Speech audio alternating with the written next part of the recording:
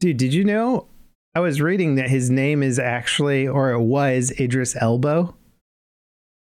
No. Don't. No. No.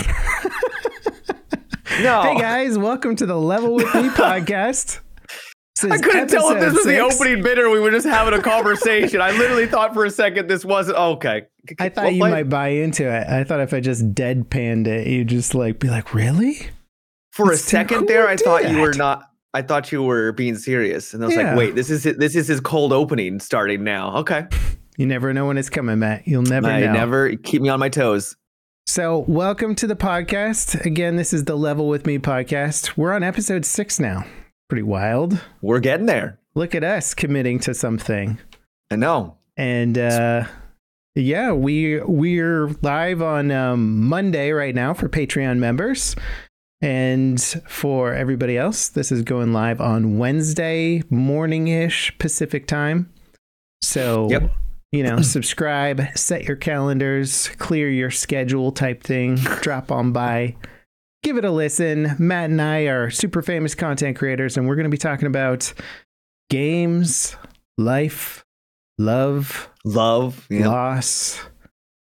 What's the live, laugh, love something? What's that dumb thing that people say? Live, laugh, love. Yeah. That's it. You got it. Yeah, I've got that written on like a big wood plaque, on the surprised you don't remember it if you have it in your home. Well, it's like you put something up in your home and then you forget about it, right? You're kind of phases into the background. Yeah. Yeah. For people watching on YouTube, we got some new digs. It's incredible. Yes. We're kind of, I think we're in the future a little bit. Yeah. Yeah. This is sort of like the future, maybe like Seattle in the future, or like kind of a Portland 2050 or something. I like how it's the future, but also retro at the same time. Yeah. We still got a Nintendo back there. Is that and the screen kind of looks retro too. Yeah. A little bit. Yeah. I kind of like that. It's a very nice contrast. Mm-hmm. It's kind of cyberpunky, which I think we'll be probably talking about a little bit today. This podcast coming out on Wednesday, which means everybody's knee deep in Phantom Liberty at this point, right? It's technically out today since we're recording on Monday, right? So I thought it was coming out the 26th, but for many people, 25th. Okay. I think it officially releases 25th for PC at like 4 p.m. Pacific. So, okay. Oh, right. So they're going to be starting in like an hour. Oh boy. Yep. I've been playing it and I feel like I can talk about it now. Well, actually, I technically can. My embargo's up, but technically I can't. No spoilers, but Cyberpunk 2077 Phantom Liberty it's a game of the year contender. Really? For an expansion? Yes. It is incredible. Do you have a 40 series GPU, Matt? I do not know, unfortunately. Oh, buddy. Just because the 3080 Ti is doing all right, but I struggled. I'm basically getting 60 FPS, but I have ray tracing on. Like it looks great. It looks amazing, but I am hurting on the frame rate for 2.0 still. Go get yourself 40 series because go pick up $1,000 graphics card. Worth it. It's like this is like a cultural moment in gaming. Like the graphics are so ridiculously good.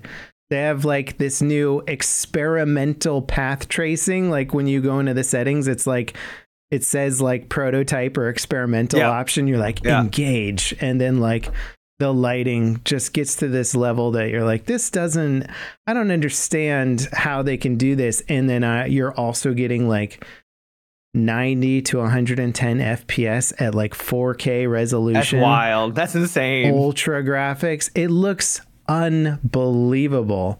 It's playing Starfield and then going to Phantom Liberty. You're like, were these games made 10 years apart from each other? And the funny thing is one is before the other, which is wild. Yes. Technically. Well, do you remember, I think it was like maybe 2 weeks ago, we were kind of ranting a little bit on the Starfield like character interactions. Yeah. And how I think everybody's kind of on the same page. They suck. Like they're just not. They're a little bland. Yeah. Yes. Unless you love the very old school Bethesda style of doing RPGs, it's sort of awkward and feels dated and whatever. It does. Yeah. Two people standing in front of each other and the camera panning back and forth quickly and just dead eyes staring at each other. Yeah. And then you go into 2.0. I can't speak on Phantom Liberty, and everything is animated. And it's incredible. And it's gorgeous. Like the facial animations, they're all doing natural things. Like sometimes you'll come across a guy who's leaning on a railing. He looks over at you like naturally. He'll move around and talk to you naturally. The dialogue sounds realistic. Yeah. As opposed to like, hello there. Like, hi, citizen. Hi, citizen. I was just thinking about my life. Let me tell you my feelings. And you're like, what? Like, out of nowhere. Yeah. It's night and day. And you're like, oh, this is like what an RPG should feel like. It's a treat playing Phantom Liberty. I don't know how many hours of gameplay there are in it. I think they've estimated around 30 if you do a bunch of the side quests and stuff too. That's a lot. Yeah, it's plenty. You know, I don't want a 100-hour RPG anymore. I want something that I can beat, basically, or not feel like it's a chore after like 40 hours or something. Get a really good story, get in, get out. 30 hours is a lot. Like that is a significant amount of time. Maybe it's just because I'm a streamer and dedicating, hundreds of hours. I think you can do the main thing in 10 to 15. And then it's like 30, depending on how many side quests you integrate. Side missions and stuff, yeah. Cool. But I think they learned the side quests are cool. Like there's some mini boss level stuff happening on side quests, as opposed to just saving that content for the main quest, which I think the Cyberpunk 2077 before the DLC was kind of, you didn't hit a lot of mini bosses, and when you did, it was almost always part of the main quest narratives. Well, it's hard to say because there's the main quest, the Cyberpunk for main story. A lot of the side content feels like it weaves into the main story. Like the main story will hit a lot of the big characters, and then those characters will have their own side things. And it's hard to distinguish what is side and what is main story because they're all so well done. And that might be contributing to that, but I do agree for the most part. Yeah. What do you think about 2.0? It's fantastic. I enjoyed Cyberpunk when it originally released, and while it did have its problems, obviously it was a pretty big failure. Let's be honest. It was a failure, but I still enjoyed it.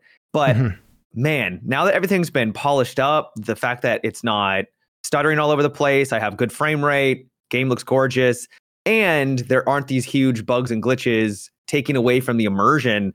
I'm just completely immersed in this world. I was thinking to myself, like, damn, if this game came out today and launched today, I think it would be a contender for Game of the Year. Easily. Like it's still incredible. Well, they've managed to update all the visuals too. So the game that launched, somebody did like a side-by-side comparison of like what it used to look like and what it looks like now. And even Johnny Silverhand side by side is just like way more detailed in the character stuff. It's pretty phenomenal that you're like, whoa, these guys just put in like, they felt bad about how the game launched, I think, and they sold so many copies of this game. They must have made a killing, and I think they really put a lot of it back into it with the last couple of years of supporting and building tech around it. And I'm sure Nvidia has cut them some massive paycheck to use Cyberpunk for all the DLSS stuff. Yeah. Because they've been using it as like the prototype platform for like, hey, can we do real-time ray tracing in a game that looks insane? And they did it. And it does look truly insane now. What do you think about the quality of life updates to like character building with your skill trees and the armor system and the cosmetic system? And Well, you didn't like my kick-ass outfit? Because before you basically became a clown with your hat, like your pink glasses, baseball cap, and like you're wearing a skirt. Glasses. Nothing wrong with wearing a skirt, But you just has 50 armor, bro. I gotta put it on. It was a terrible system that wasn't well thought out at launch. And now you pick your outfit and it's just an outfit. Yeah. You want to go with a suit and tie, go for it. You wanna look like you're a bum, go for it. But where your armor comes in is with these cybernetics, which is what makes sense, right? The whole thing of Cyberpunk is chroming yourself out so that you become stronger. And lo and behold, that's what makes you stronger. It gives you more armor, makes you maybe faster with some of them. And it is so much better. And the progression of like, oh yeah, I can go over and buy armor, or I can buy these cybernetics that make me more powerful. And then that just kind of weaves into the overall progression, and it just feels so much smoother. Yes. The implant progression is like, I remember the first time through that not even being a part of the game, really. You're just like, at some point you realized you could get implants, and then you just went to the store and bought all the best ones. And then you're like, okay, I guess I'm good now. And it was cool because you could get like double jump still back then, and the mantis blades. But you're right. It wasn't nearly as fleshed out. Yeah. And now you can you don't have to make a trade-off, right? With like, before, didn't you have to make a trade-off with mantis blades or something? I can't remember. It's been too long. There's something, but now it feels like you have all these different options. So I went the Netrunner route again. I just love the Netrunner concept. Okay. I'm like, everybody's got cybernetic implants. Why wouldn't we be hacking them, right? It sounds awesome. Yeah. But now they've really integrated the laser garrote wire weapon, whatever it's called. I forgot what it's called in game, but you know what I'm talking about. I've never used it, but I do. Yeah. So yeah, you basically like a magic whip before thing, because it kind of sucked before. They didn't, or to make it work, you had to do like a lot of work and build your whole character around it or something. To get there. Mm-hmm. Now they let you integrate it in a really cool way where it can actually deploy quick hacks, and it benefits from quick hacks and all this other stuff. And so I'm like, I'm a Netrunner, but I have a really cool melee option too that wasn't hard to work into my build.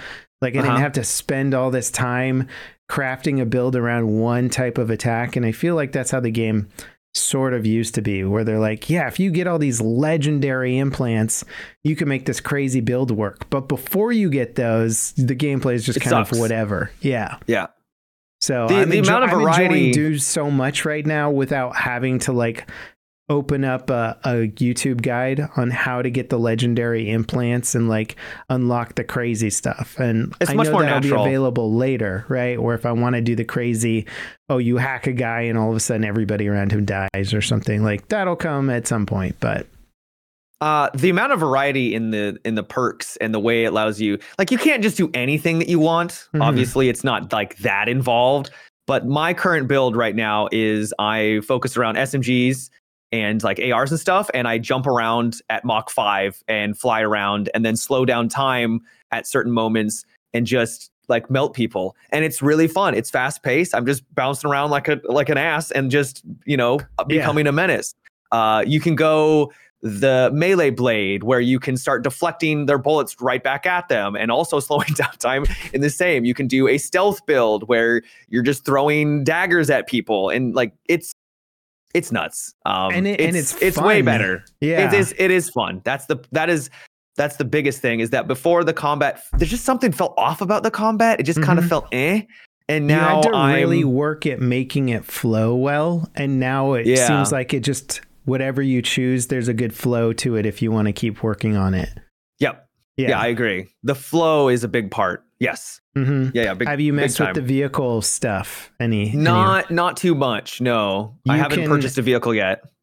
So you can hack vehicles now. So you can have a stationary vehicle floor it. So you can if there's always guys leaning up against vehicles or something. They'll be on their cool car at like an outpost, and you floor it. You can take out a guy, or start shooting at it. You can have it initiate parking brakes. So there's more chase scenes in the game now.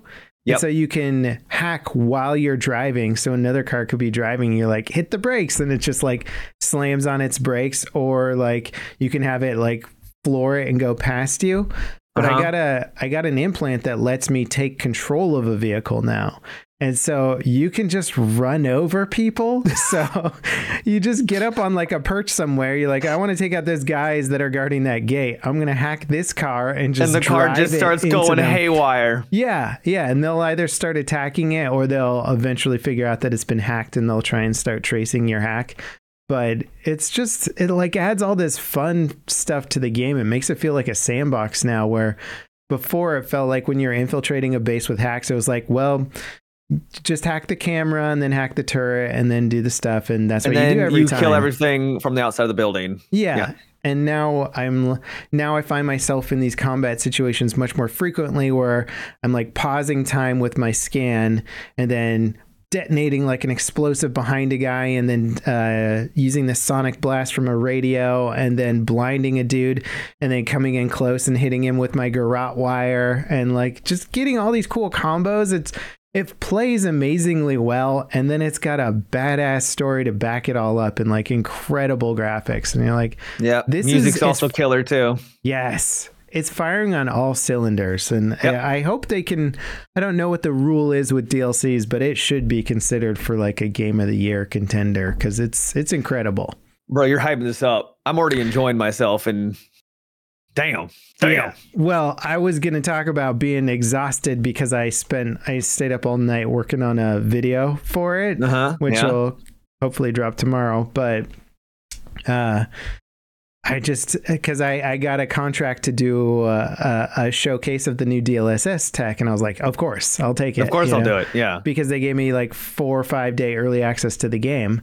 I was like, great. But when you're sinking 20 hours into something, that 4 and 5 days all of a sudden feels like not enough time. And so, yeah, I had to pull an all-nighter last night to get it in for the due date review and everything. Yeah. Yeah, so I'm like exhausted, but part of it is that you're like, oh, I'm just going to capture a little more footage to flesh out this part of the edit. Yeah, I'm just capturing footage for a video. I'm not playing. No, I'm not having any fun at all over here. No. Nope. I'll see you in bed.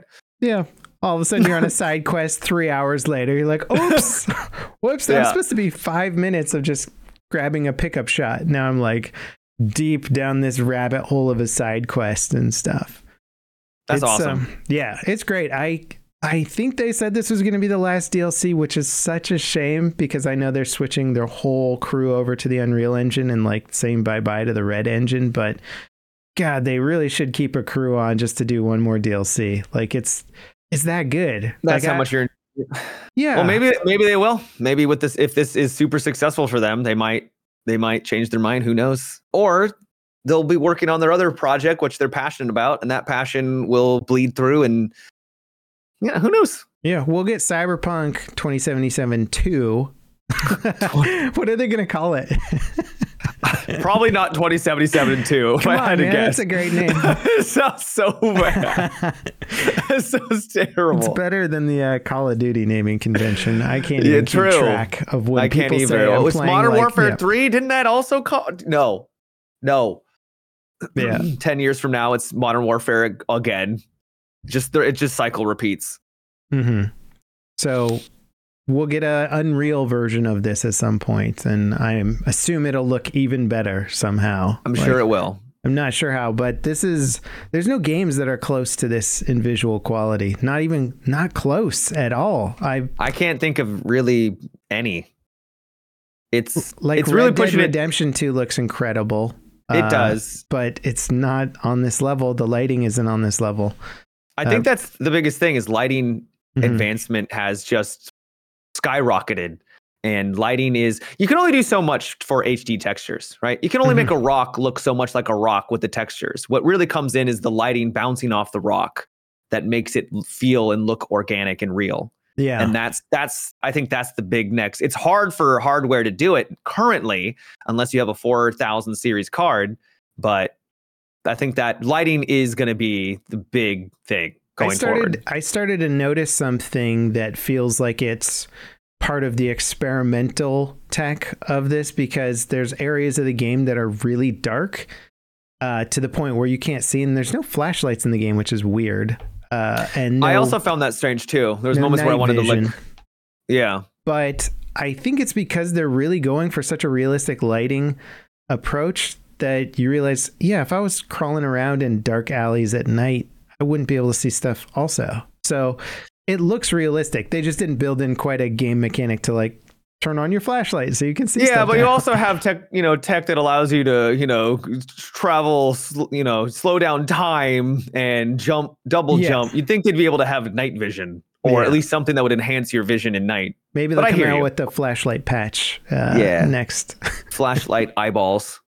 Did you see the speaking of all this crazy tech that they're figuring out how to do, that, well, let's be honest, that NVIDIA is figuring out how to do, their stock is through the roof. I think they're making all the cool Aren't AI. they the biggest company in the world now in terms of like stock? I don't know. They're huge. It's insane. Everyone's buying their AI chips, right? That's like one of the biggest markets. So like anybody doing some sort of AI model is like buying the chip from NVIDIA. Yeah. They like, I think they own most of the AI manufacturing stuff. Yeah. So one of the tech geniuses at NVIDIA was talking about the future of DLSS technology, right? DLSS has sort of evolved into this thing that it wasn't at the start. Remember, it started off as, I think it was just like a smarter way of smoothing out edges for stuff, wasn't it? I don't remember. I think that was the first thing where you could play at like 1080p on like a bigger monitor and it would like smooth out the edges or something. I'm probably remembering incorrectly. And then then it started to integrate upscaling stuff. So you play at 4K and it takes your 1080p image and does smarter upscaling. And that went through several iterations until it got better and better. And now they're doing the frame generation as part of it, which is like, we're just going to figure out how to use AI to create an image in between this image and that image.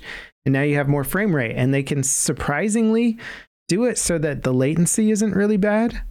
Right. Now they've got the low latency tech built into it as well. Yep. So I don't know how they do it, because you're like, it feels like magic. Possible. It legitimately feels like magic.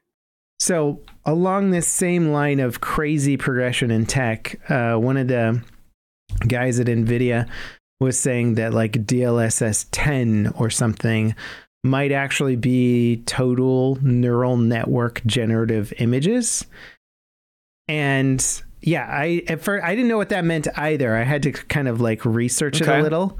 All right. But apparently they've demoed this kind of technology in the past, and you can do it right now with AI, which is, you can say, make a commercial that looks like a Coke commercial, and AI will figure out how to make a video. I got you. Okay. So they can do that. My brain went to, they're gonna insert the graphics into my brain. Like, that's what I thought at first too. I was like, are we gonna be just sitting? Are we gonna look like the characters in Cyberpunk? Are we gonna jack into the net and just be like wasting away in our chairs somewhere? Mm-hmm. Yep. I love how nightmarish that game makes it all look. You're like, this would be cool if it didn't look awful in every way. Everyone's in like ice bathtubs, and everyone's, chop shop. You see a hot chick, humans, and then she like turns around and her face is like a hole with like lights coming out of it, and you're like, okay, yeah, you're hot right up until you turned around. You can't say that. I mean, you can. What are you gonna do? She's got like cameras coming out of her face, Matt.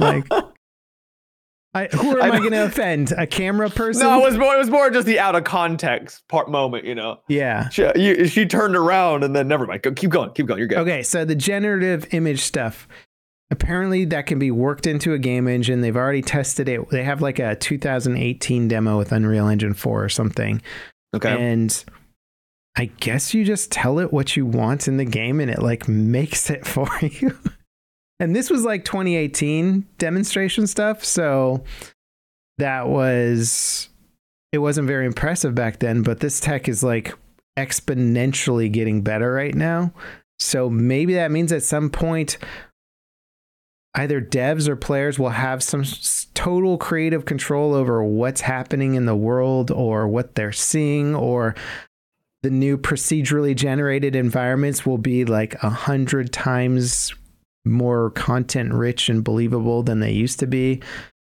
It's hard to quite know what to make of it, but This guy seemed very confident that this was like a future, that this was like the inevitability. I'm sure he's going to be confident because that's sort of his position. But yeah, I do think it's going to go down that route. I remember when I was playing, I had a viewer say, "Wouldn't it be incredible if all those buildings in Cyberpunk you could go into and you could explore?" And a part of me was like, "Yeah, that'd be really cool." Another part of me like, "It's an office building." Yeah. It's just an office building. Why would I want to go explore, Dan in, floor 200? Why? It's just, there's nothing exciting there. The world normally is not that exciting. So unless they were able to somehow, you'd have to use AI, right? Like in the future, maybe if you have like a battle royale or something, you have AI generate everything within a level inside of a building. Like you could make that work. But I just don't see the justification for doing that unless there is something to actually do there. Yeah. And even with this kind of technology, you have to ask, like, when is enough? Like, there's got to be a point where it's like, we need to stop. Not everything needs to be content, right? Not every corner of the world needs to be interesting because it would just be overflowing. You still and need also game not design at the end of the day, right? Right. You can't just go plug in the procedural generation code and now I have a game, because we've all played those big procedurally generated games that are boring as heck because the content, it's mile wide, inch deep type game design philosophy where you're like, look at all this content that's exactly the same. And not to keep ragging on Starfield. I like Starfield. I want to put it out there. Really enjoyed it. Put like 70 hours into it. Wow. But the planets were a snooze. Yeah. Like I did not care about any planet I came across. There were some cool scenes. There was some cool, like if you went to Saturn and on one of the moons, like I think Titan, you could see Saturn and it was gorgeous. That's it. Like it's just a backdrop. And then everything around you is just kind of the same landscape everywhere. The environments were super underwhelming, like compared to any decent action single player game that came out in the last 5 to 6 years. Those all have way more interesting environments than the planets in Starfield, which are just like, here's some topography and then like a base bunker type research lab. Right. Okay. Every single planet, basically same thing. Yeah. Yeah. And if they can use that technology to make that more interesting, then the cool. AI generative stuff, that would be crazy. If they could do that, then that's awesome. But I don't know. It's games are going to get really huge if that's the case. Like if every piece of every planet is now an interesting story to be told because an AI has created something for you to play. What if you're thinking about it wrong? So rather than scale, maybe you scale it down, but now one guy can be like, I'm going to make a level that's incredibly detailed and I'm going to go into every part and sort of just tell the AI what to build there. Be like, can you move that lamp over? Or I want more street lamps that look like this. And can I have some more trees? That kind of work takes days, weeks, and really high level artistic talent to make it look good. If all of a sudden that workload becomes easy for the layman to do, now you don't have to make the biggest game ever, but you can still make a high quality game without necessarily the insane skill set that it would have taken before. And I think that's what's happening with a lot of the new engine tech and what Unreal's doing and stuff. They're making game development far more accessible. And this just sounds like it'll have, I think, both angles where you could make it huge easily, or you could make it extremely detailed with way less effort. I think it's the future. I think you can't close Pandora's box and it's already wide open. Like this technology is going to be everywhere. But hopefully it's just going to be a tool that is used and it's not just going to be just generated, at random. Well, it's like, I think our podcast background is a good example of sort of the limitations of AI tech. The first 5 episodes, we had an AI generated image. I ran through like maybe 20 different versions of it until I got something that looked approximately to what I wanted. Then we used that as a placeholder and I sent that image off to an actual artist who I liked and followed on Twitter for a while. Said, can you do this type of environment, but in your style? And now we've got that, and it's got way more personality, and I like it more. And it's like, it's fantastic. cool. And we got to ask him to put stuff into it. We got your bowl in there. And your lava lamp, Matt. I know I don't have a lava lamp. I don't know why you thought I had a lava lamp. Apparently, I should. It looks good back there. Yeah, I think it'd be cool. You could be the lava lamp streamer. That'd be like your thing. You're like, hey, it's lava lamp Matt here. Like, just no. All right. The bowls are enough. I already look like I designed like live like a grandma. So. Yeah, a lava lamp would make me more hip, though. Curio cabinets in your room with maybe some old tea saucers and no, I do not. No, some just old books. Porcelain dolls, perhaps. No, just books level. Do you have a knitting set I'm not up in actually the a grandmother level, Cap. Are you sitting? Is your gaming chair a rocking chair? I mean, I guess it could be. That'd be really funny just to like do like an April Fool's, like, this is the best gaming chair ever, and it's like an old school rocking chair. It's literally just a rocking chair, yeah. Yeah. Could sell somebody on it, What is the like Racer X rocking chair or something? We have a new merchandise. So what else you been playing? A lot of that.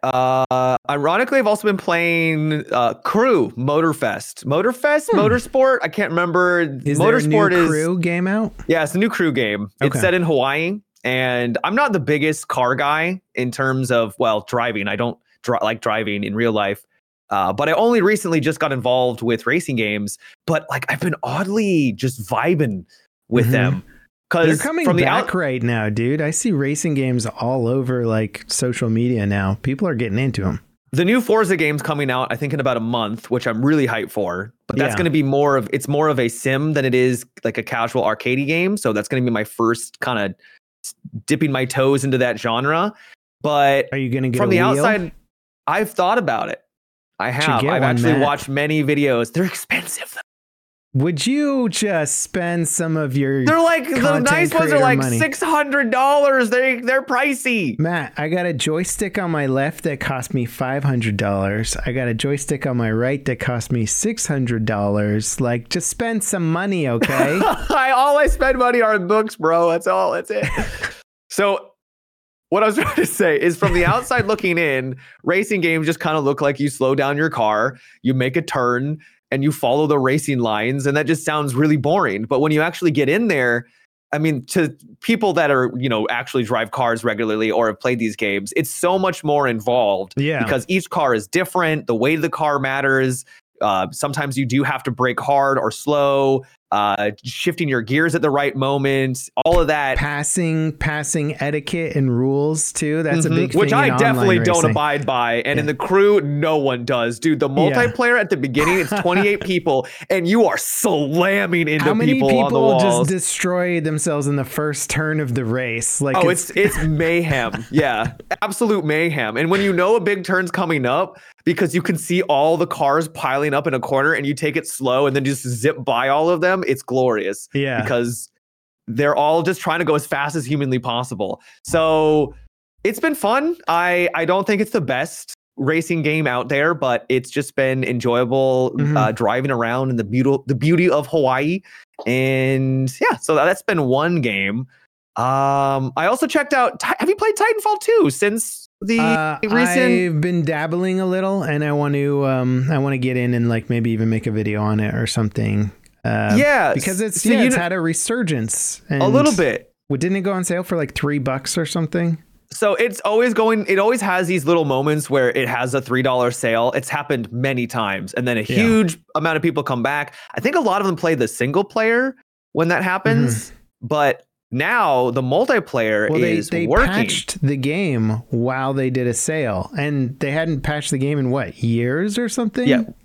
Yeah. Like it was forever. A dead game in terms of dev support, right? And they came back and were like, hey, let's fix the servers and all this other stuff. And now it's not like a pain to try and play it. Well, they were having problems with like hackers DDoSing for months, or if not years. Like it was awful. It was literally killing the game. So insane. I don't actually remember all the details, but it's like it's like literally vendetta level like DDoSing, and you're like, that's insane to like. From what I remember, yeah, it was wild. Never mind. I don't want to get into it. We're not going to remember the details either. Right. And then we're going to get DDoSed, Matt. But DDoS, I hope not. Matt, not Jesus. me. Please no. But anyways, they finally look like they have tightened up everything in terms of the servers, and you can just join in. Before, you'd have to go into the they had modded servers. There was the Titanfall modded community. I can't remember what the North Star, I think. North Star community. Mm-hmm. And that was like really the only way to play. And then now either they fixed it or the people that were doing that earlier stopped. But regardless of the reason, people are now finally able to play Titanfall 2. And since it's such a beloved game, it's back. Who knows for how long, but that doesn't matter because jump in and play and have fun in the moment. Yeah, it's a game that nobody's going to recreate.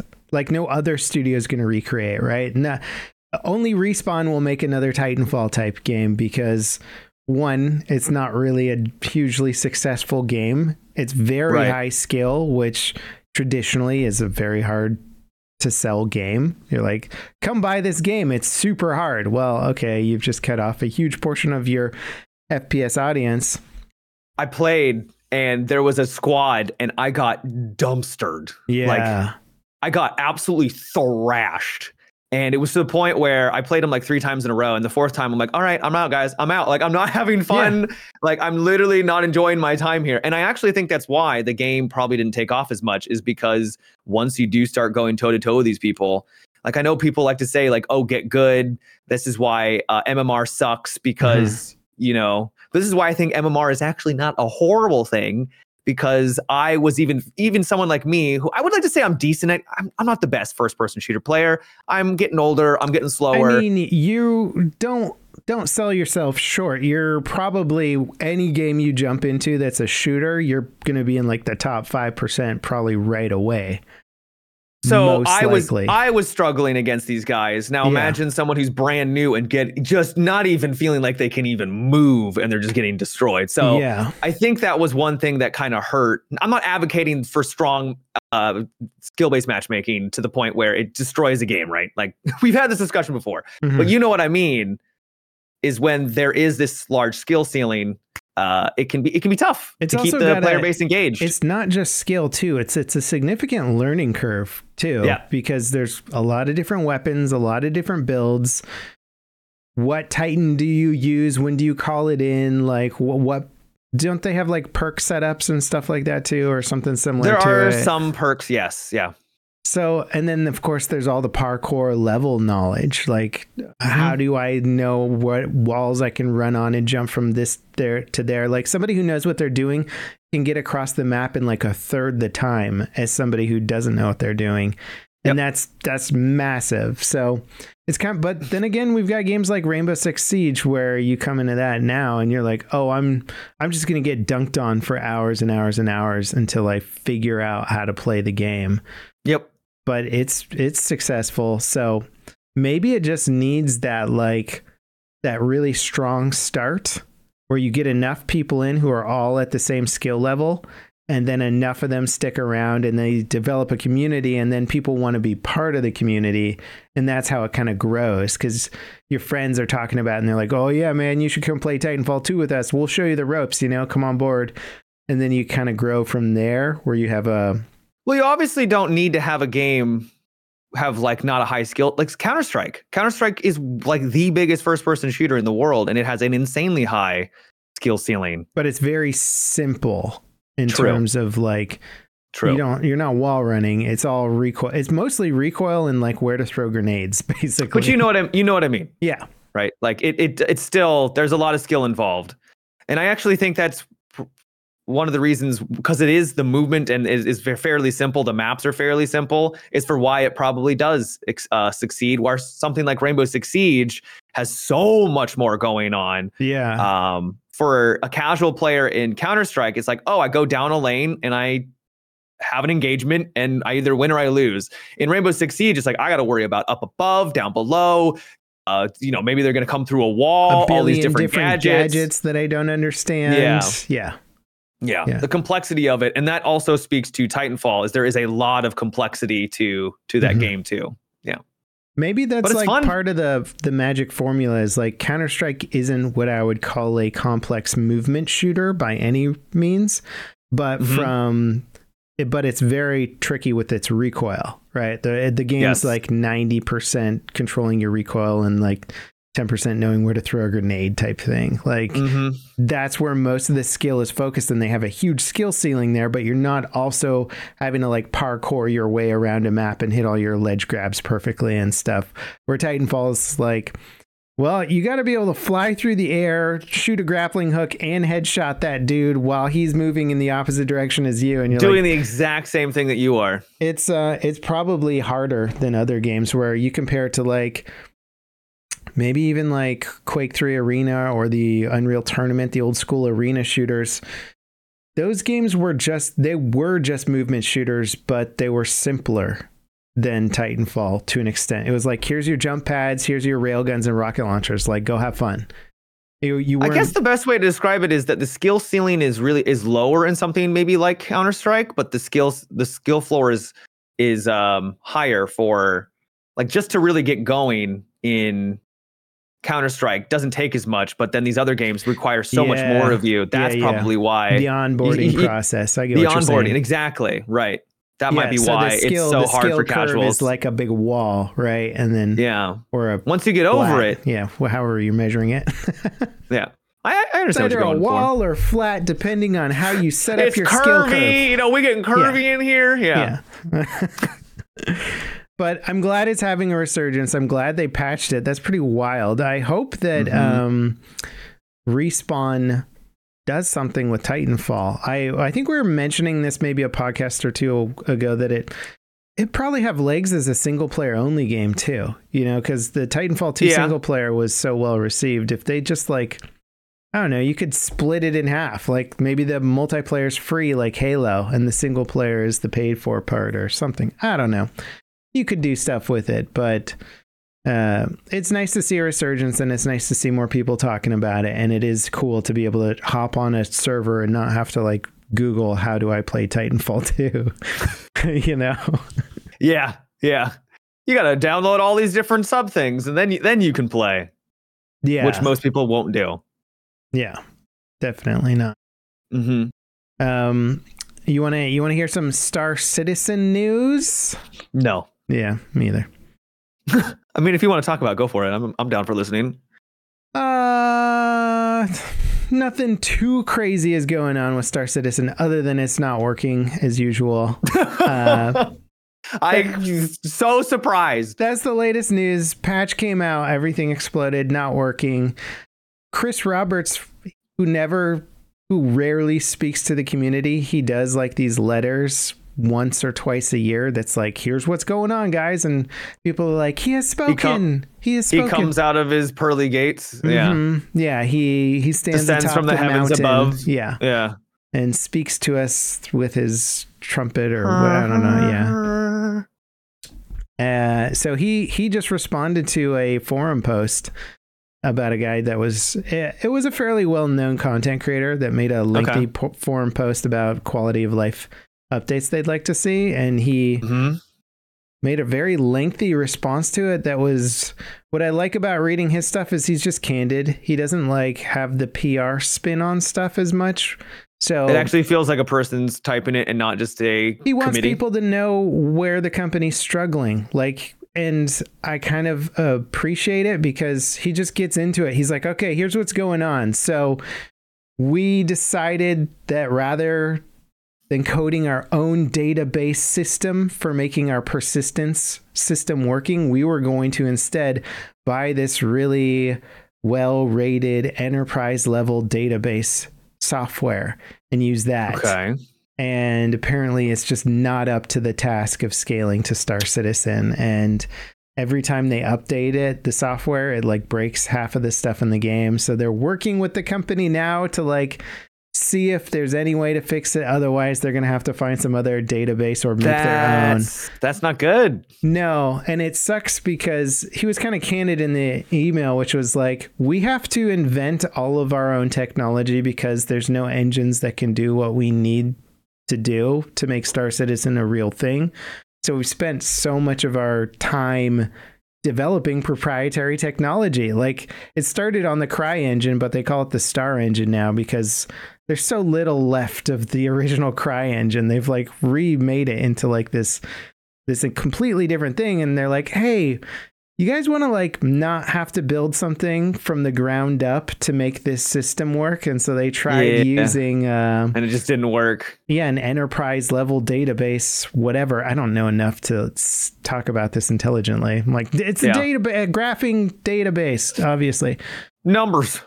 The numbers, they go into a spreadsheet and then they... What do they mean, Mason? Yeah, pretty much. So he was just candid with it and said that they're going to have a direction in the very near future or whatever. But he also, I've been piecing together information like Sherlock Holmes because there's rumors, of course, there's always rumors that Squadron 42, the single player game, is right around the corner. But around the corner. He mentioned that a lot of big quality of life updates are going to come over very soon to the persistent universe because they've been finalized in Squadron 42. And you're like, all the rumors are saying that Squadron 42 might be getting a release date and is getting prepped for an actual game launch. And if the systems are only coming over after they're finalized and polished in the single player, then you're like, okay, well, why are they getting finalized and polished? Maybe they're actually getting ready for launch. That'd be cool. So that'd be exciting. You know, my Kool-Aid drinking fanboy brain is all excited about any little bit of news, you know, because I hope it's true. Me too. I feel like Squadron 42 could be like the Cyberpunk of space games, you know, in terms of just a really engaging single player experience. Yeah.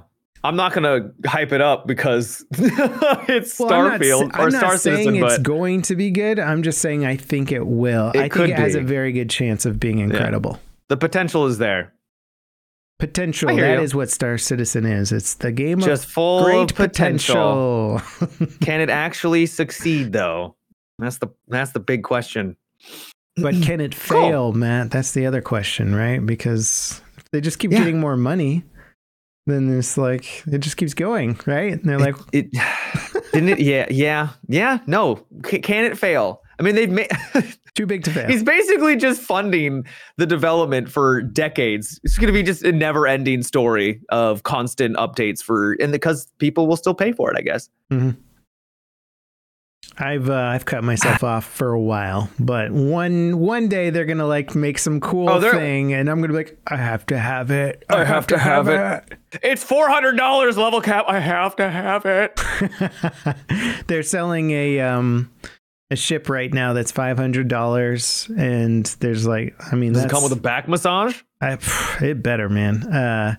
It's a cargo ship. It's like a big hauling ship. And the trailer for it is super cool, but like you can't do any of the stuff that the trailer that is shows. Advertised. Yeah, I was gonna say they've done that before. Where it's like, hey, we got this new cool ship that you can buy, but you can't do anything with it. They've tried to stick by this promise, which is a more recent promise, which is we're not going to put ships into the verse that don't have a gameplay loop built for them yet, because they've been doing that in the past. Where like, here's your cool ship. You're like, what do we do with it? And they're like, sorry, we haven't invented that part of the game yet.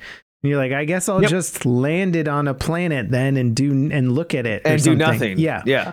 And so that's what a lot of the ships were for a while. And so they decided that they weren't going to do that anymore. And the whole sea, which is the cargo ship, is like, it's right on the edge of like, maybe it'll work kind of, but man, the actual gameplay loop that people want is not there yet. So it's just a $500 ship that looks purty.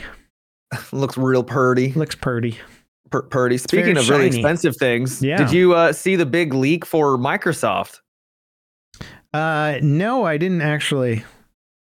So apparently there was a big leak where Microsoft revealed accidentally all of their future plans for like ever.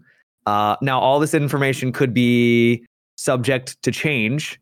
But there was the big stuff, like they wanted to buy Nintendo. And and he had his sights on Nintendo. Yes. Sorry, I did see that. I didn't realize that was like, when you say leak, I think like the new Xbox or like a game is coming out. Well, that was also it. There was also the 2028 is when the new Xbox is when they're planning on releasing 2028. Who cares? Well, that was the thing, is that it was like all of their plans for like that long and that far out. AI is going to rule the world in 2028. Like, I mean, you're not wrong, bro. We're going to have the cyberpunk eyes. Like, we're just going to be all in the Matrix and in a vegetative state in pods somewhere. Like, I hope not. but also could be fun. It right? could be. Maybe I could finally get a girlfriend in AI, like an AI girlfriend, right? Regardless, though, there's got to be a market for this, Matt. I'm gonna start the AI girlfriend business. I'm sure there will be. It's probably already there. They're probably no. There is. There are like you can have. There are like things that you can have conversations with.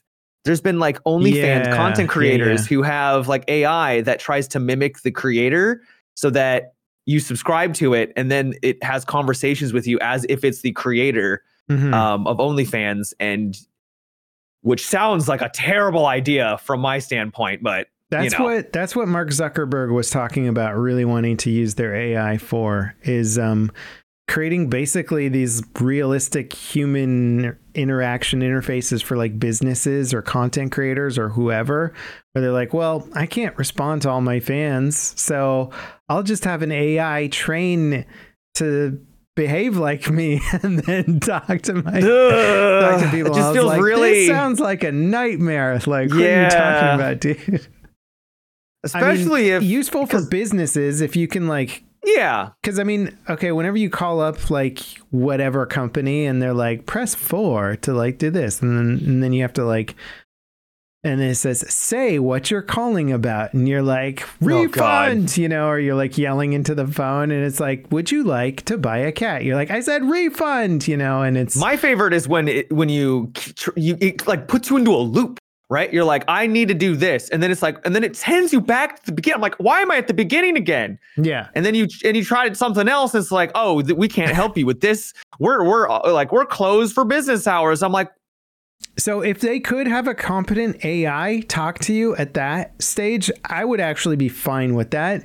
Sounds like a step up. And let's be honest, sometimes you get on the phone with a real person and you're like, do you have any information about how your company works? Because every time I ask you a question, you are like, that's a good question. You're like, why don't you know the answer? They're just trying to do their job, but I sympathize. I've been there too. Yeah, there's times where I'm like, I'll take an AI. Give me an AI now that has all the information of your company operating protocol and just distribute it to me. Thank you. Thank you, AI system. I hear you. We'll see what happens there. Not that I'm trying to put phone people out of work, but But the whole idea of responding to, like, let's say you're a content creator, and then someone starts like subscribes to your AI and like forms a relationship with your AI, like it just seems really creepy. Yeah, super. The whole creepy. parasocial dynamic of like some creators, and that feels like it takes it a little bit. It's too far. We're already very socially disconnected. We're so much more disconnected as a society than when I grew up. I remember taking a bus and like making conversation with people who would sit next to you because people didn't have cell phones. And that's what you did. And you just and now everything is apparently cringe if you talk to people around you. Right. It's like it's not everything's cool, cringe now. And it's cringy and it's whatever. So like we're already in a very different state. You want to take that further and just like now we don't even talk to each other online. Now we just talk to robots that like say the things that we like. That's a nightmare. We should get an AI co-host if one of us is like sick or something. Like filling in for Matineo today is Robo Matt. Yeah, we could train it off of you. That'd be cool. It would probably be a better conversationist too. So it'd probably make for better commentary. To be real. Robo Matt would have a girlfriend. That's too far. Come on. That's Come too in and be far. like, whoa, Robomat. That's too far. Okay. I mean, it's not. I'll drop You're not wrong. Let's get back to Nintendo and why you want Microsoft to buy them. Continue, Matt. So I don't want them to. Why not? But, it would be so cool if one company owned everything. Phil Spencer, right? That's the guy, the head. Yeah, right? that's Mr. Xbox.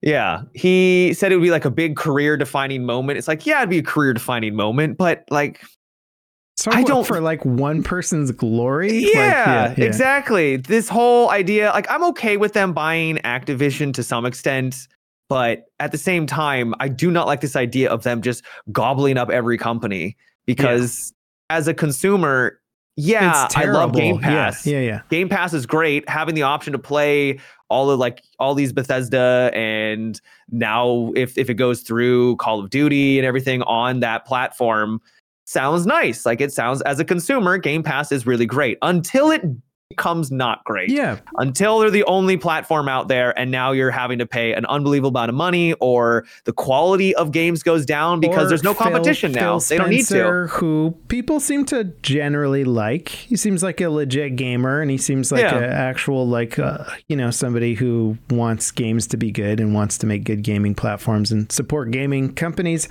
But when he retires and, corporate Whoever's executive next. CEO Bob hops into place and is like, we need to boost profits, and all of a sudden, well, Microsoft owns 70% of the game industry, and now this tyrant is in charge of it all. Like, that's terrifying. So at the same time, though, part of me is just like, let the AAA world burn and just give it to the indie devs. Because if Microsoft gobbles up all these massive IPs that become stale and non-innovative and safe and whatever, then indie devs are going to start taking over, and that'll just be the cycle. But I don't know. It's still bad, right? They'll almost certainly get the government will like intervene with some sort of monopoly thing and be like, you guys own too much of the market. You need to. And now that they are going after, if they do successfully get Activision, there's no way now they'd ever get Nintendo. There's no way. Yeah, because who would be left? EA, and you're like, well, EA, Ubisoft. There are big companies. CD Projekt Red is now massive. Tencent, yeah. There are big gaming companies. Oh, I know. What's the Swedish one that's massive? Something Group. I forgot what it's called, but they own tons of stuff. Yeah, I don't know. I'll believe you. Okay, there are some other very big ones, but it's consolidating a little too much. And you're like, what are the real benefits? There aren't really that many benefits unless you're just like, I want everything on my Xbox. And you're like, well, or you could just relax. Is that really that important? Yeah, right? You'll survive if you can't play Ghosts of Tsushima. You'll make it. Okay. You'll be okay. Yeah. It won't be the end of the world, Timmy. Trust me. Not There'll that be more games. Exclusive titles and whatnot, but neither do I. No. And I also am not a fan of many of Nintendo's business practices. They're kind of like the Apple of gaming. Like, they get away with a lot. Yeah, and that I feel like any other company would not be able to get away with. Yeah, and they have very weird practices, but they make such good games that it all just works at the end of the day, which I think is sort of Apple's thing too, is like people are like, yeah, but the iPhone is fantastic, and you're like, but all their other business practices really suck. And but the iPhone is so great, and you're like, it's so cool. Speaking of the new one, have you seen it? I haven't. Is there a new one? I think there is a new one. I think it's like iPhone 20,000. I don't know anymore. I've never owned an iPhone before. Ooh, are you going to get the new augmented reality goggles for like $2,500 or whatever they are? No, no, I will not be getting those. Well, they don't even. The one thing that I would be curious about with them is like the PC VR application. So you plug it into the PC and then play your Steam VR games through it, right? Which is what all the headsets... Oh, can you actually do that? Well, yeah, all the VR headsets do that. So they're pretty much all of them are set up for PC VR. So you can plug it into a PC in some way, shape, or form, and then play different type. Like I have a Meta Quest Pro, whatever. All their stupid names, but I still have to have the dumb Facebook interface thing. But I can still run a Steam VR game on it. So it's not convenient, but I can click a few buttons. You can still do it. And then you do it. But the Apple one, as far as I know, is not being set up for that. And they want you to use all their proprietary crap, which is very Apple approach to everything. Closed garden situation. Yeah. We're not going to run our software on your thing because we just don't want to. Like, we totally could, but we don't want to. So that sucks. But we'll see what happens. It could be one of their biggest flops of all time. Every time I play something that's VR, I think this probably isn't the future. Well, I don't think I don't think they're going the VR route. I think they're going augmented reality. Yeah, I think we had this combo last time. Yeah, augmented reality is like for sure a thing, but not when it's like a giant helmet on your face. It's got to be like the glasses that you're wearing. It is pretty right massive. Now. Yeah.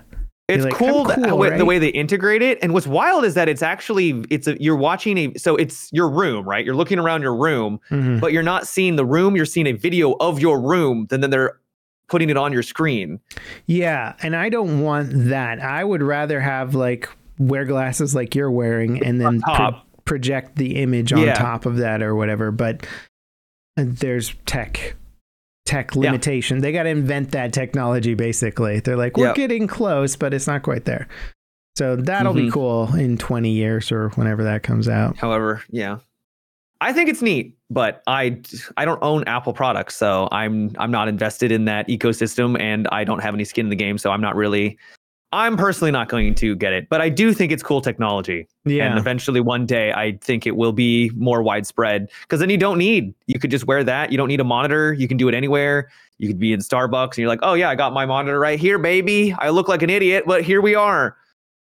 Yeah. And you can do work. So it's cool. It's cool in theory. It would be very cool, because I find myself in a lot of situations where, like, I don't know, I'm putting the kids to sleep and they want me to hang out in their bed for a little bit while they kind of doze off, and I'm like on my phone writing a script or something for like the next day. And it sucks writing a script or trying to do research on a phone, right? Like, you can do it, but it's not convenient. Give me some like augmented reality goggles that I can activate in a waiting room somewhere, and give me like full like multiple displays, and I'm like bringing up my desktop from home or whatever, and I can just get into stuff and do work on the fly. Like, that sounds pretty appealing to me, but I just don't want to wear a helmet everywhere I go. Yeah, you know, I agree. And how comfortable would it be? Because even if it's comfortable for like just, for 30 minutes, like, well, what about after that 30 minutes, you know? 30 minutes doesn't do me anything. I'm a power user, baby. I'm here on this computer 24/7. I ain't moving. Did you want to chat about did you play Payday 3? You did play Payday 3. I did play Payday 3. Yeah. I've enjoyed it, but I haven't played it since it officially released, and apparently the servers have exploded. Yeah. And they've been really struggling, which is too bad, because the game is fun. But that was my same experience as I played early access and had no issues whatsoever. And then I launched the video, and I made a video about it, and I launched it. People are like, why would you support this game? This is trash. Sucks. I'm like, what happened? Oh, the servers exploded. Whoops. Yeah. And it's not just the servers. A lot of longtime veterans are upset that there's not like a ton of content in terms. It's almost impossible to compete with Payday 2 though, because they've been making content for like 10 years. I understand. Yeah. I get that. But still, they set that expectation for themselves, right? But then there's just like quality of life things, right? Like, why can't you have an offline mode? Why was that not in the game? All of these problems right now that they're experiencing, if they had an offline mode, it wouldn't have completely removed it, because people want to play with their friends, but at least you could play the game that you spent money on. There's the fact that you can't like quick match into something. Like, hey, I would just like to play on very hard, and then it just cues me into whatever map. That seems like an obvious feature, and it's wild that it's not in there. Yep. So that's frustrating. There's moments where if you queue into a game, you have to listen to the dialogue every time. You have to have the debriefing. Now, I hear that that's the way it worked in Payday 2. I can't remember. It's been so long. But I had a moment where I queued in, listened halfway through, realized, oh wait, I needed to change a weapon, right, in my loadout. So I backed out, or I needed to do something, right? Or maybe I needed to invite someone, and then I had to queue again, and then I had to go through the entire dialogue again. It's like, why can't I just join? What is going on? So there's just a lot of quality of life things here and there that also adds to that. I think the current negative response that the game is receiving, mainly the servers. That's the big thing, but mainly the servers. But you're right. The UI is oddly incompetent. We kept sitting in the lobby because somebody would always forget to hit the ready button because the whole UI is white and they put like ready off to the side and like some weird little thing, as opposed to literally every other game that's like ready up, like in the middle of your screen. It's like hit the ready button, buddy. And this one's like, it just looks like another button in the menu. Yeah. You're like, oh, sorry guys, I didn't realize you were waiting on me to hit this white button that looks like every other white button. It's just weird stuff that you're like, it's just, yeah. It's a fun game. I think it has the potential to become the Payday 2 level success, but it's just starting and it's got a little bit of a rocky start.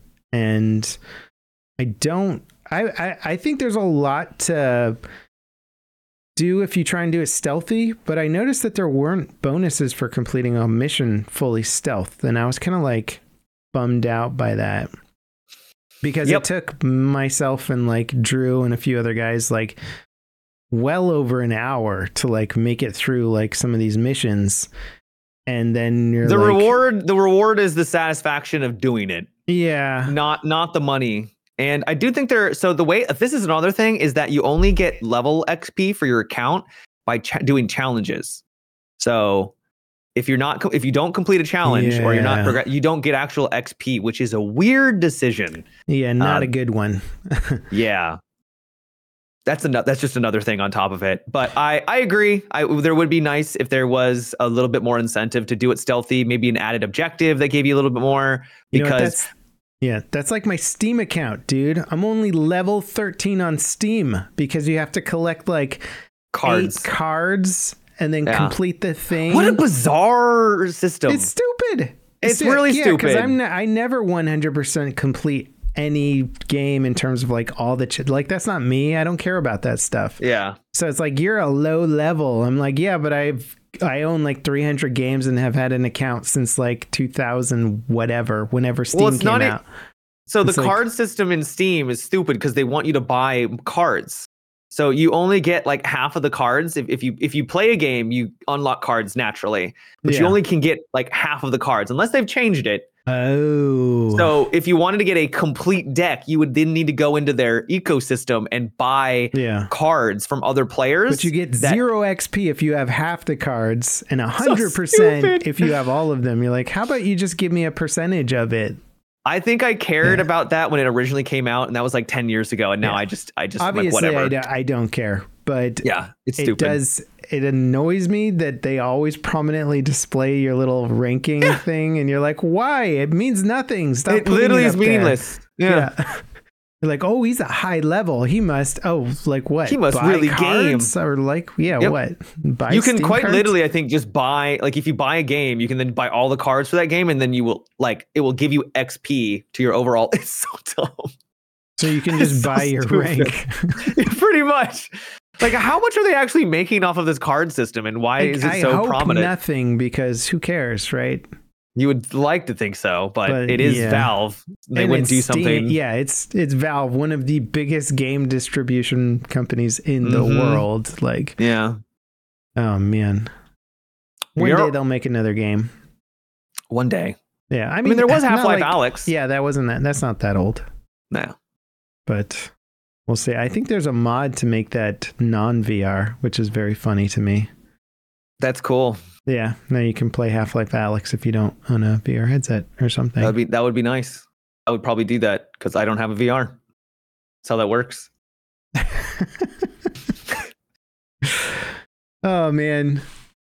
So any good movies, Matt? Any good books? What have I been doing lately? I finally finished off the Cradle series. Not ironically, but they just came out with the next 3 books of the limited edition on Kickstarter, which I just purchased 2 hours ago. So I'll be picking those up. And that was fun. But really haven't been reading. I'm reading a book called The Sword of Kagan. Only Sword like 30 pages. Sword of Kegel? No. Okay. No. Been still watching Wheel of Time season 2. Been really into that. The recent episode was fantastic. I don't know if I'm just like losing all sense of what makes a show good anymore, but I've really enjoyed season 2. Something, okay, man, just commit to it. Like I had someone come into my chat and they're like, I watched season 2 and it's one of the worst shows I've ever watched, and now I'm judging you. I'm like, I thought it was good. Join any sort of Star Wars discussion on the internet. Nobody agrees on anything. So like, I thought it was legit. I thought it was way better than season 1. I don't know if I'm just in a different headspace. So I've been enjoying that. That's kind of been the one show. I'll check it out, and then I will judge you. And then you'll judge me, and you'll say, like, yeah, he was right. Wheel of Time. Whew. It's trash. Woo. Worst show ever. Are they hotter in season 2 Wheel of Time? Why does it matter if they're hotter, Level Cap? What do you mean? You can't throw like 4 fantasy shows at me with crazy hot people in them and then be like, Wheel of Time, they look normal.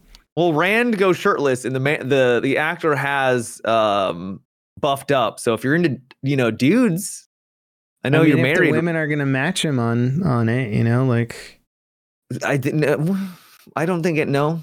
It's not. I don't think it's one of those shows. I'm sorry. Have you been seeing anything? Watch anything? I've been watching some kitty stuff because I got kids. Okay, I thought you said kitty. Kitty. I've been watching cat videos too. Have you seen the one where the cat's on the piano mat? So I have. Yeah, it looks like it's playing. It's really funny. Yeah. We watched Elemental from Pixar. Oh, okay. Yeah. I've heard it was okay. It was fine. It was fine. Right. Yeah, it's like one of those movies where the kids like it and you're like, okay, we'll keep watching it then. Yeah, who cares? As long as kids like it. We've been going back and watching some old school movies with Jeff a little bit, and I just showed him a Miyazaki film because he's watched Totoro, which is very kid appropriate, and he likes that a lot. And then he watched Ponyo, which again is very kid appropriate, and he likes that a lot. See, I haven't seen either of those. Okay. Yeah, they're more kid oriented, but they're good movies. I mean, they're Miyazaki, so they're quality. Yep. And then we watched Castle in the Sky, and he got a little upset with that one. So I'm kind of like... Upset? Like scared? Or... No, it's actually funny is he likes like the action stuff he's cool with. He's like, oh, that was cool. But then like the robot in Castle in the Sky like sacrifices itself or it dies like trying to protect the girl. It like takes a giant cannon shot through the chest and then like burns and like dies, and he got like really upset. And I was like, oh, he gets like upset when like the good characters die. And I was like, that makes sense. I think that's the appropriate response. Yeah, I was like, Castle in the Sky or Princess Mononoke? It's a good Probably thing we didn't go Princess Mononoke. Dude, Princess Mononoke is freaking it is metal. Like the wolf head like chopped off and then it's anime. That is a crazy show. Well, it's funny because it's one of my favorite animes of all time, but I haven't watched it in a long time, and it's good. I was trying to remember because you're desensitized as an adult when you watch it, so the things that might terrify a child don't stand out to you. But as I was sort of like mentally walking myself through the scenes in that film, I was like, oh my god, this is gonna be terrifying. Yeah, there is a lot of creepy, like his arm gets infected with the like demon thing, and then he's like shooting people's heads off with the bow and arrow. Yep. Yeah, and demons and all that fun stuff. Or it's not. I remember my dad rented it, thinking like, oh, it's a cartoon. Matt will love this, and I loved it, but it was he wasn't expecting it to be like that. Yeah, it's intense. It is one of my favorites because it's like it's Miyazaki going like for an actual intense war film, and you're like, whoa, that's like. Oh, and real quick, by the way, for viewers, back in the day, we had this thing called Blockbuster, and you could go there to rent. You could like spend some money, and you could rent out a movie, and They still have a video rental store in Portland because, of course, they do. So you can. Well, Portland's pretty hipster. No, yeah. I mean, they've probably got all kinds of weird stuff, weird shops in Portland. I do want to go to a pinball arcade in Portland. They're supposed to have a couple of really good ones there. Might check out one of those things, but apparently there's still a Blockbuster going. There's like one Blockbuster. A Blockbuster. It's the final one, I think. I or can one see of the final that, ones. like the nostalgia thing. I remember when they were going out of business, there's one right down the street from my apartment, and my wife and I went in there and just like bought all these Blu-rays for like $5 a pop or whatever, just like stacking them up. I was like, bye Blockbuster, like we'll take these. So sorry. So sorry, but thank you. I'll take it. Yeah, which are now of course obsolete, right? But for anyone listening, a Blu-ray is looks like a Frisbee. Man, I remember when DVDs came out and my dad got a DVD player and he was so stoked for it. And the local place had just this one small section for DVDs. We're old, aren't we? We're getting old. Man. I mean, I bought tapes back in the day, dude, for music. Yeah. Remember the CD players where they had the anti-skip technology? Yeah. Discmans, those were pretty dope, man. Yeah. And then you could do you remember when you could get car stereo mods were like big because car manufacturers for the longest time were like, why would we put a good stereo in our car? And then they figured it out eventually. But everybody was getting their own custom faceplates on and like systems, and you could get ones that you could load up, you could burn a CD, but with MP3s on it instead of the WAV format. Okay. Right? So it was like much more space efficient to put a MP3 on a CD. You could put like couple hundred or something. And then you could put the CD in your player and you could have like 200 songs on your CD and you're like, check it out. It's like this is next level, guys. Yeah, this is the entire discography of Metallica on one CD. And you're like, what? The good old days. Yeah, that was cool. And then you'd burn your cool mixes and you'd be like, check out this mix, and you'd like, I remember everyone had the pamphlet with all the CDs. Yes. You'd be like, what do you want to listen to, guys? The one on your visor? Up top. Yep. The top one too. You had your favorites up there, right? You're like, hang on, let me get my road trip mix or whatever. Road trip. Yeah, I love it. I've got a binder somewhere. We still got a binder somewhere, which is like road trip stuff. So we've got a couple. I've got a 2010 and a 2014 car. I'm not running the latest models, Matt. And so like some situations, it's just the phone won't plug into the stereo and whatever. So you just like put a CD in there. We're going old school. Just do it. Old school. Why? I mean, it works. It works. I got no shame. Although, man, CDs, they start skipping and degrading after a while. You'll get to a song and you'll be like, oh, like what the? Yeah, there's like an actual lifespan on CDs, which I didn't know that. That is wild. Yeah. So even if you keep them in like a nice protected thing, they might not work next time you pop them into a disc reader. That's too bad. I figured they would have been more durable than that. Yeah, I don't know, man. Just like us, we're getting old. Same with them. We're not working it like we used to.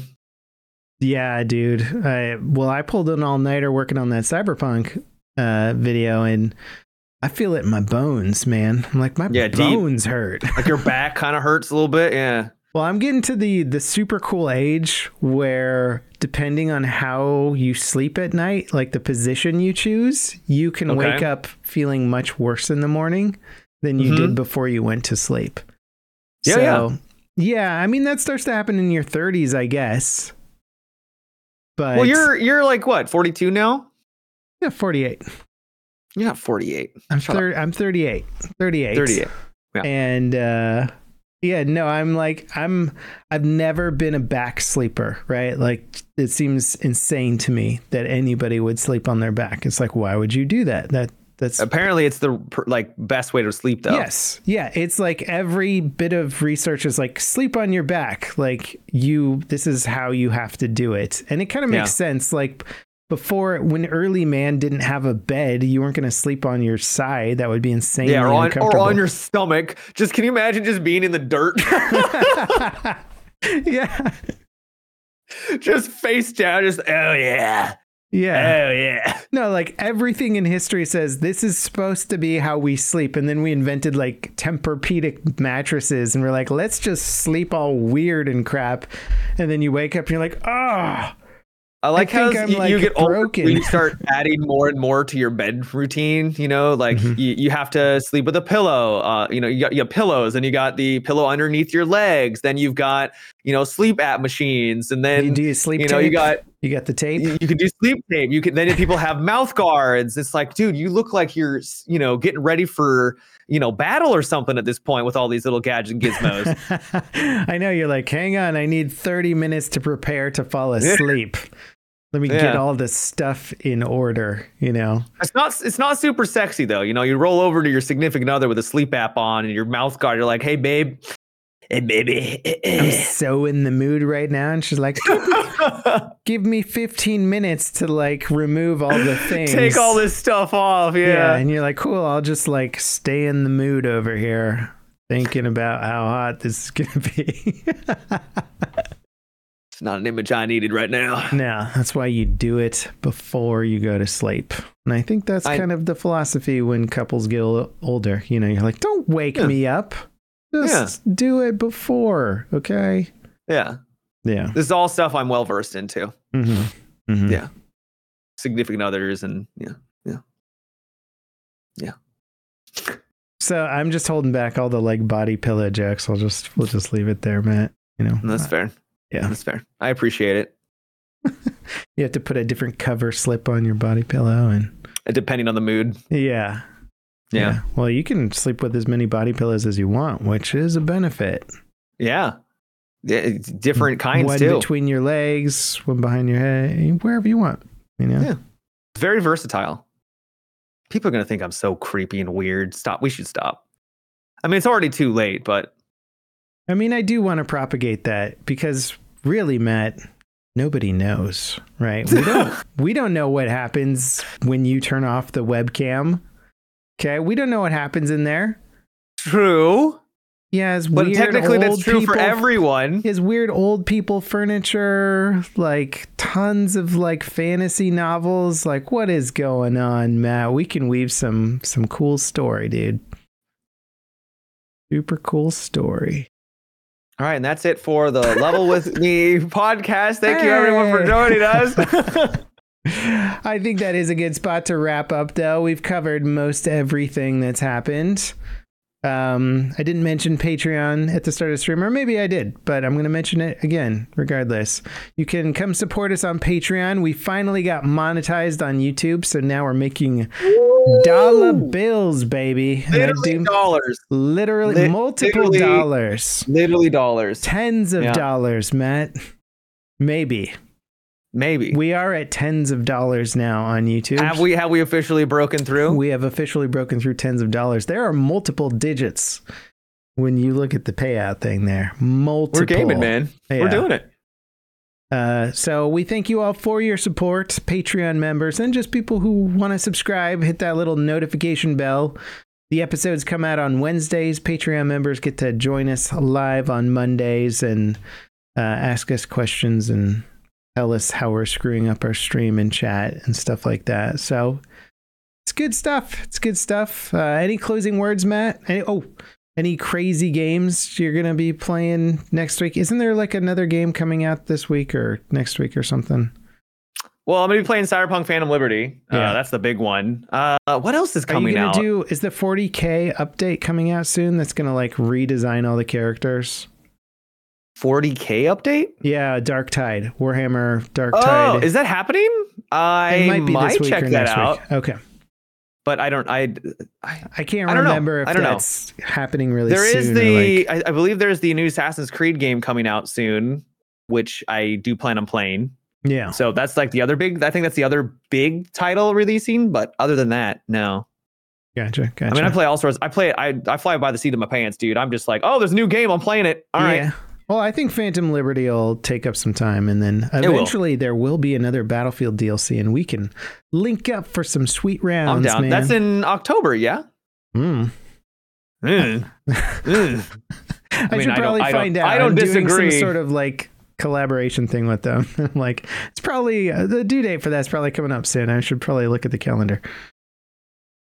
Yeah, whatever. All completely different discussion. But yes. All right, guys. Well, that's what we're going to be doing. Thank you guys so much for watching. And we'll be back next week. Same time. Maybe with a guest, maybe not with a guest. Let us know in the comments who you want us to get as a guest, and we will 100% get them. 100%. Guaranteed. Guaranteed. Not to happen. Not to happen. All right. Thank you, guys. We'll see you later. Matt, closing words? Bye-bye. Bye-bye.